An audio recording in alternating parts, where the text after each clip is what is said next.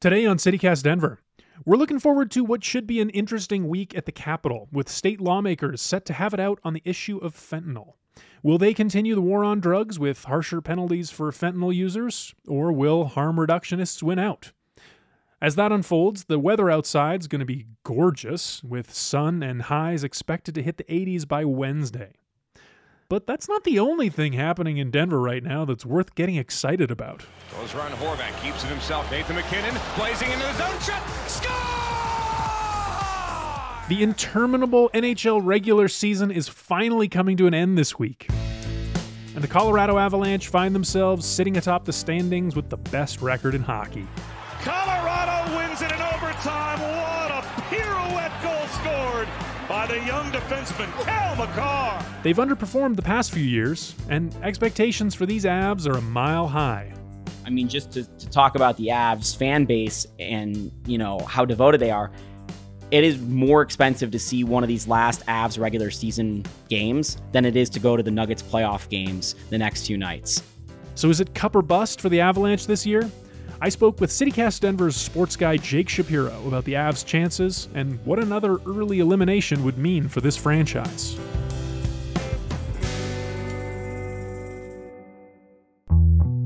Today is Monday, April 25th. I'm Paul Caroli in for Bree Davies, and this is CityCast Denver.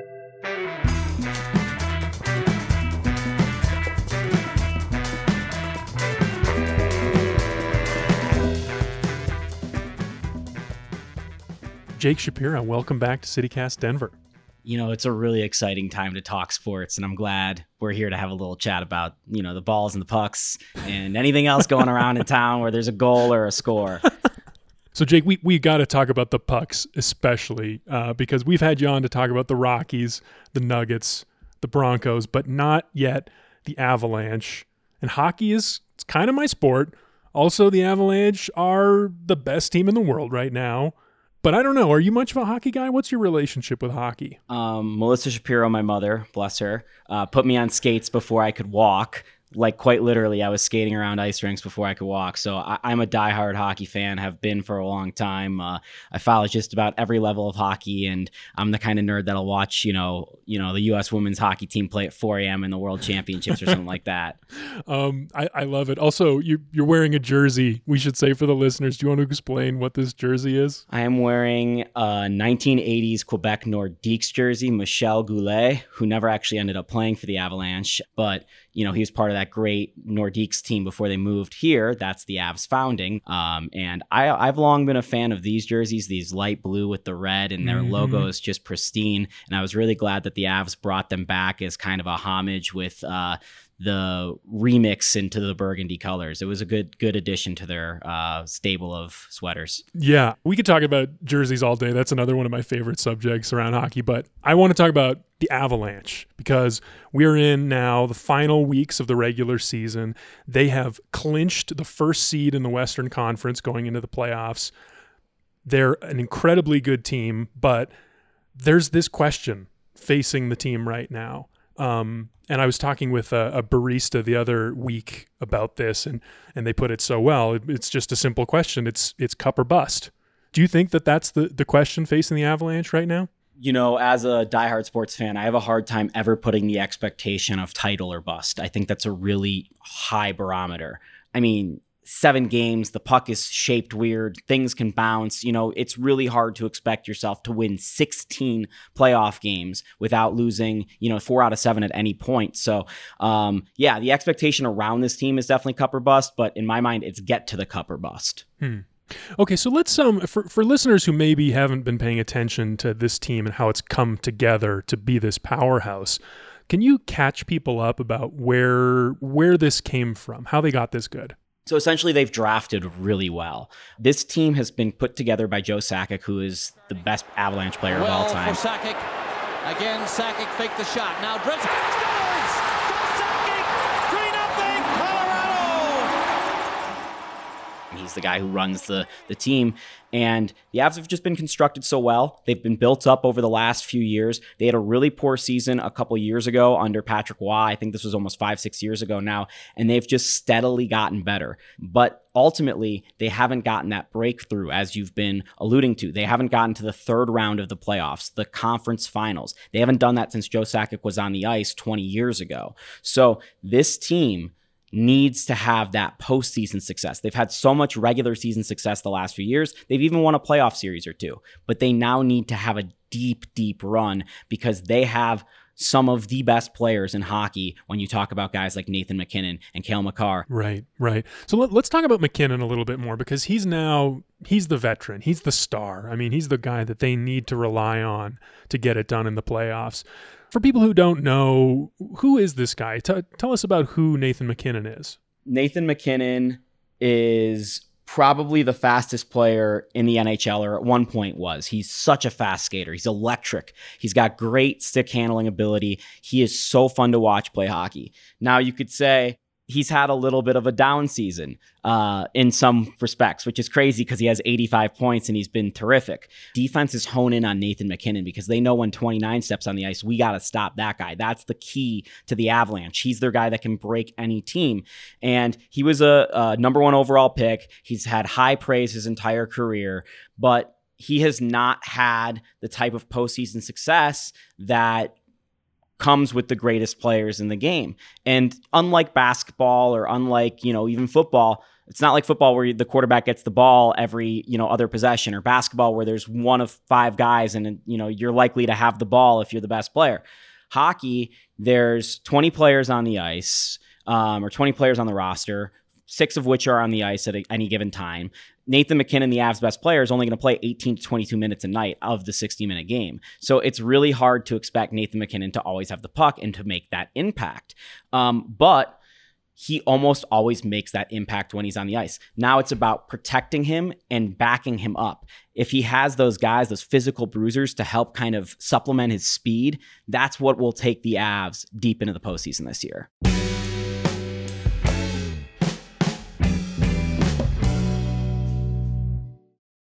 There's this reputation around hockey that the players don't really say anything interesting ever. Like, they don't really have big personalities like other athletes do. But MacKinnon this year, his public persona has taken on this new dimension. There was this interesting storyline about his diet.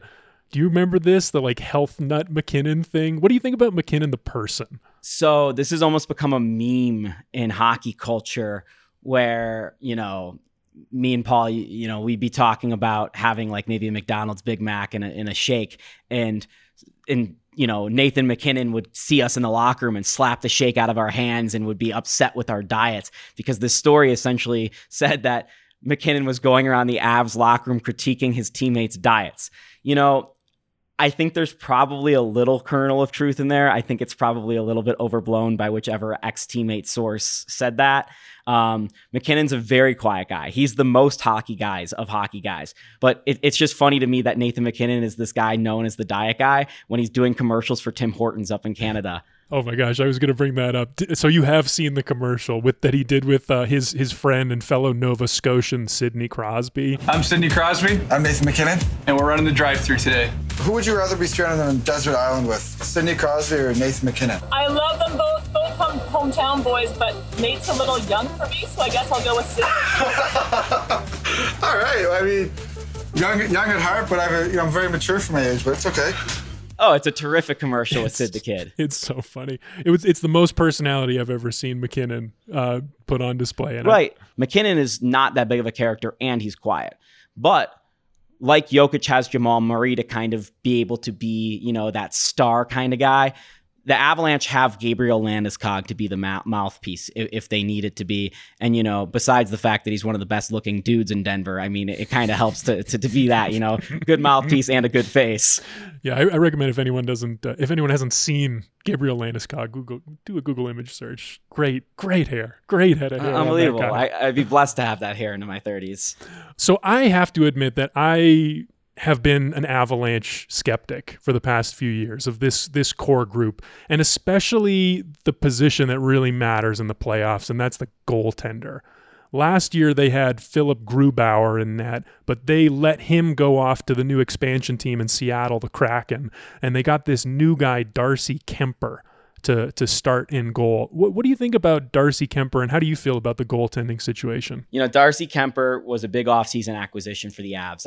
I don't think that they necessarily wanted Grubauer to leave, but they just kind of didn't have the finances, and it didn't work out with keeping him, and there was the expansion draft, and it just didn't work out. Kemper's had a long career. He's a veteran guy. He's going to be a free agent at the end of the year. He's going to be 32 years old. I don't know that Darcy Kemper is their long-term goalkeeper, but Darcy Kemper has had a very, very good season. And they've got really good defense, and that helps you. But they need a goaltender who can steal a playoff series. And I don't know if Darcy Kemper is that guy. And I kind of think about it akin to, can this quarterback win a Super Bowl? Well, I don't know that he can win a Super Bowl till I've seen him win a Super Bowl. And I don't know that Darcy Kemper can do this until I see Darcy Kemper do it. And I know that's not good analysis, but I really do think there's a mental roadblock in that. And I think there's a mental roadblock for this entire Avs team of, we need to see our goaltender win that game 3 of the series when it's 1-1 by shutting him out, and we win 1-0 in overtime, and he didn't allow a goal, and it went into, double OT or whatever, and it was just unbelievable, and he stole that game. And once that happens, I think that's when I know the Avs can win the cup. And normally when you get into the postseason in hockey, the teams with the best goaltenders somehow almost always find a way. And we saw this with the Nashville Predators year in and year out when they had Pekka Rinne, and it would be a thorn in the Avalanche side. So if you have that goaltender, that's the thing that can be an X factor. It's the thing that can decide a series. It's just, how lucky are the pucks bouncing? And is your goaltender on fire, or is your goaltender allowing the soft pucks to bounce in? Yeah, I feel like I agree. I think Kemper's the big question mark going into the playoffs. And I don't know. If they flop out again, what do you think is next for this team? They got this core group together, but the expectations are high. Is it Sakic that we need to make a change at GM? Do we need to make a change at coach? Who's got the pressure on? Given the fact that they've been the best regular season in hockey, I think 3 years in a row, if you combine the record, that's not a roster issue, because clearly the talent is there to be consistently good. It might be, again, that mental roadblock, so changing your coach can help that. And Jared Bednar is a guy who has been here for a couple of years, but again, has not gotten through to that Western Conference final, that Stanley Cup final. And what I look at across Kroenke Sports Entertainment is the Rams just won a Super Bowl, and they've doubled down on that investment with the Rams. They've also extended Robin Fraser, the head coach of the Rapids. They extended Michael Malone, the head coach of the Nuggets, on the same day as Robin Fraser, actually. The only guy that wasn't extended was Jared Bednar, which to me was a hint that he may need to win this postseason in order to keep his job. Now, they have a lot of guys leaving, like Nazem Kadri, who's been one of their best players. Of course, they can extend him if they both want to stay here, or want him to stay here. And Darcy Kemper is even a free agent. So will you see drastic changes in the roster and the roster construction if they don't win? I lean towards probably not, because again, they've been very good. They just have not had that breakthrough. So I think it's clearly up to Jared Bednar to keep Jared Bednar's job, or I guess up to his players really. But that's the guy that just has to take the fall, because that's how things work in sports, whether it's actually Bednar's fault or not. Well, I'll certainly be watching as the playoffs start. Every time this time of the year comes around, I get excited. I get a little itch. There's no better sport than playoff hockey. And, you go to overtime, there's no commercials, and any time, any minute, any second, there could be a goal. So, if you had a couple beers, earlier in the game and you have to go to the bathroom, you're like, oh, should I go now? Like, when's there going to be break? There's no breaks. Oh, what do I do? Yes, truly. Sudden death, overtime, playoff hockey, nothing better. Nothing better, nothing like it. Jake Shapiro, thanks for joining me on CityCast Denver. Love being on the show. Thanks again, guys.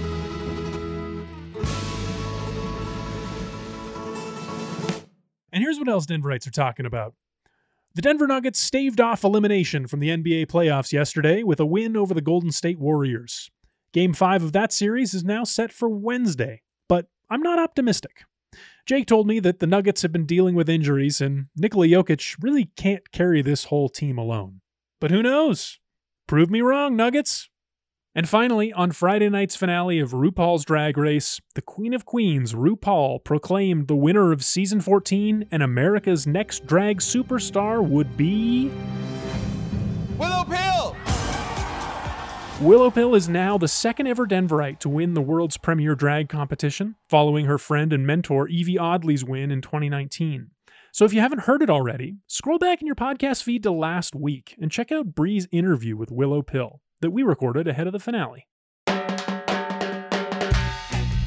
And that's all for today here on CityCast Denver. If you enjoyed the show, why not take a minute to tell a friend about us? Rate the show wherever you get your podcasts and subscribe to our morning newsletter. You can do that and learn more about us at denver.citycast.fm. We'll be back tomorrow morning with more news from around the city. See ya!